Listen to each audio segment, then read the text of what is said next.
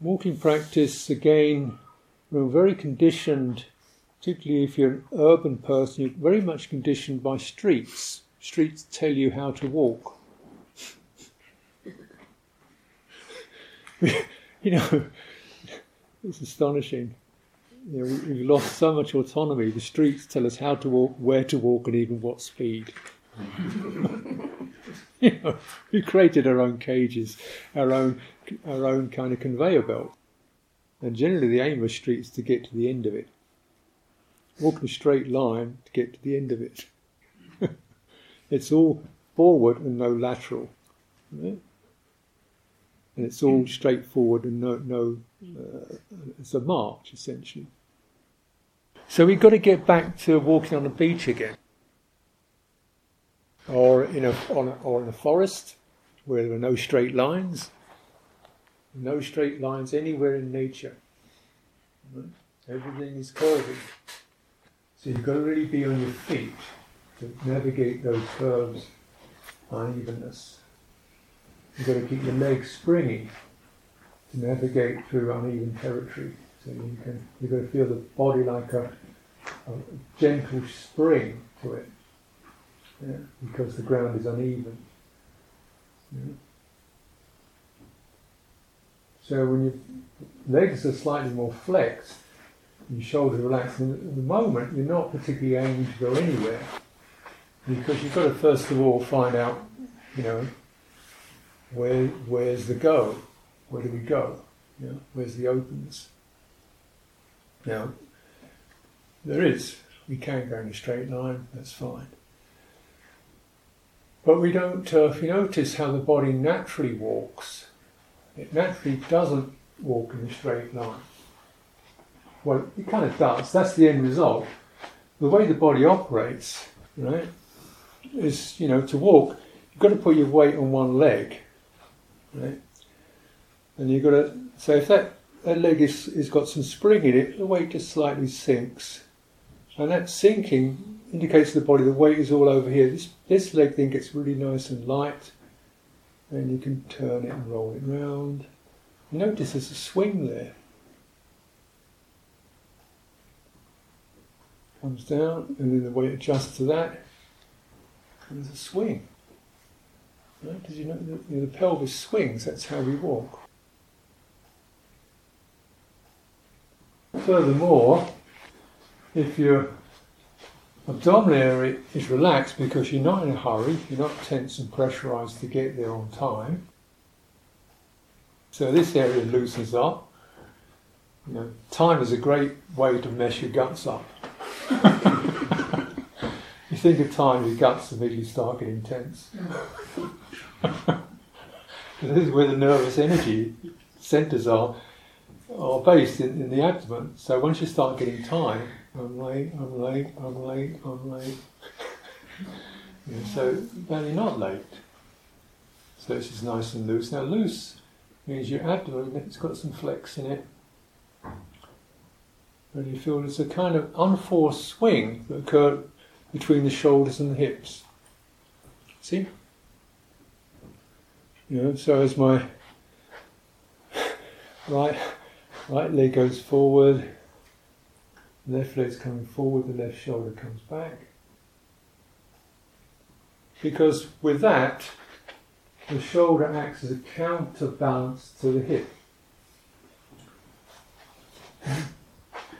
So the effect of that counterbalance, if I do it exaggerated and deliberate, you see the counterbalance means that the weight of the body, instead of being all of that front leg, it can now, because the shoulder is acting as a counterweight. So, you know, that's no effort. The natural counterbalancing effect holds the leg up. So there's no pressure in there.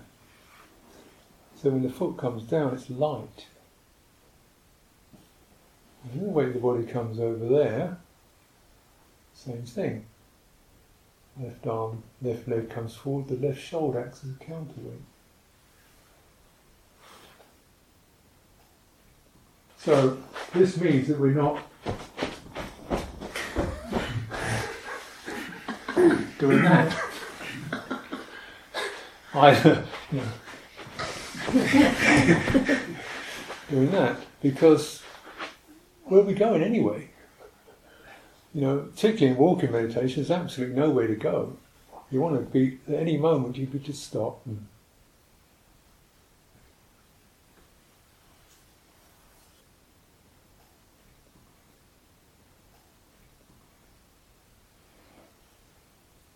Feel. Feel what the body's doing. To do this amazing thing, which you could never figure out how to operate all those muscles that are acting in sympathy to coordinate your smooth walking. You can never figure it out. Every sinew, every muscle is telling the other ones what to do. And it's beautiful. Because when they work together in this synchronicity, there's this smooth, graceful quality to the body movement. This is really okay. And in that balance, where the body's elements are in harmony, the mind sits still and enjoys it.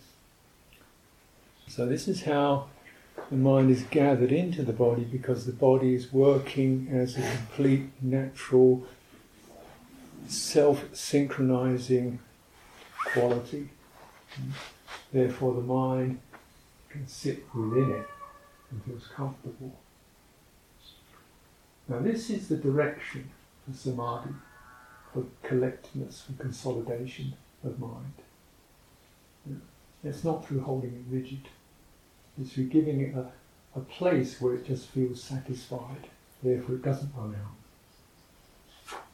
Now if your mind does run out when you're doing walking meditation, as it probably will, it's going to run down a track essentially, a track you've probably been down many times. You shouldn't have. Next time I see him, I'm going to tell him about that. Actually, I said, what did I do wrong? After all the work I've been doing, they still don't give me anything. Wow, you again, Hello. So is that just, okay, how's that sound? How's that voice? What's the feeling? Feeling pressurizing? Okay, let's just take that a bit slower. Could you tell me again? It's not right. I don't see why I should have to. They never give me. Could you tell me again? It's not right. I don't see why they should never give me one. Say it again. It's not right. Tell me again.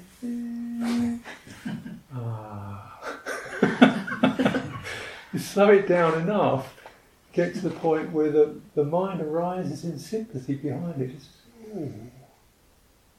oh, yes. If it's running too fast, your heart can't catch it. And what we have to do to complete these inner conversations is not run to the end of the line, the end of the book, because there isn't an end. The book just goes on. We have to catch the sound and embrace the sound. Oh. Compassion. And then the hand stops writing.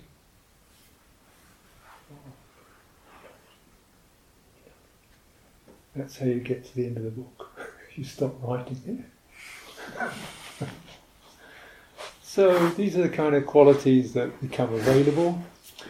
Mostly here the body we're using to keep our attention span broad, to cultivate a quality of ease and synchronicity, so you generate a particular tone of experience, a way of handling experience, a capacity for experience.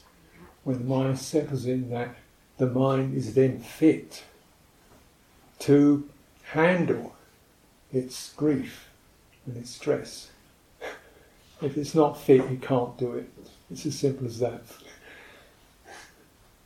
No matter how hard we try, it's not a matter of trying hard, it's a matter of having the right capacity. So here we're just starting developing the capacity to hear ourselves at a deep heart level. And this is the way we end our stress and suffering and build up skillful qualities for our welfare. So let's take some time for practice. We'll freshen up a bit and just start doing some steady walking. Find yourself a place where you can walk along, backwards and forwards, if you like, or just even keep walking slowly. Most important is to stay in your body, feel how your body is doing it. Be prepared to just stop at any moment and ground yourself through your feet till you feel steady, and then start again. When you feel, okay, I think I've done what I need to do, then come and sit or lie down.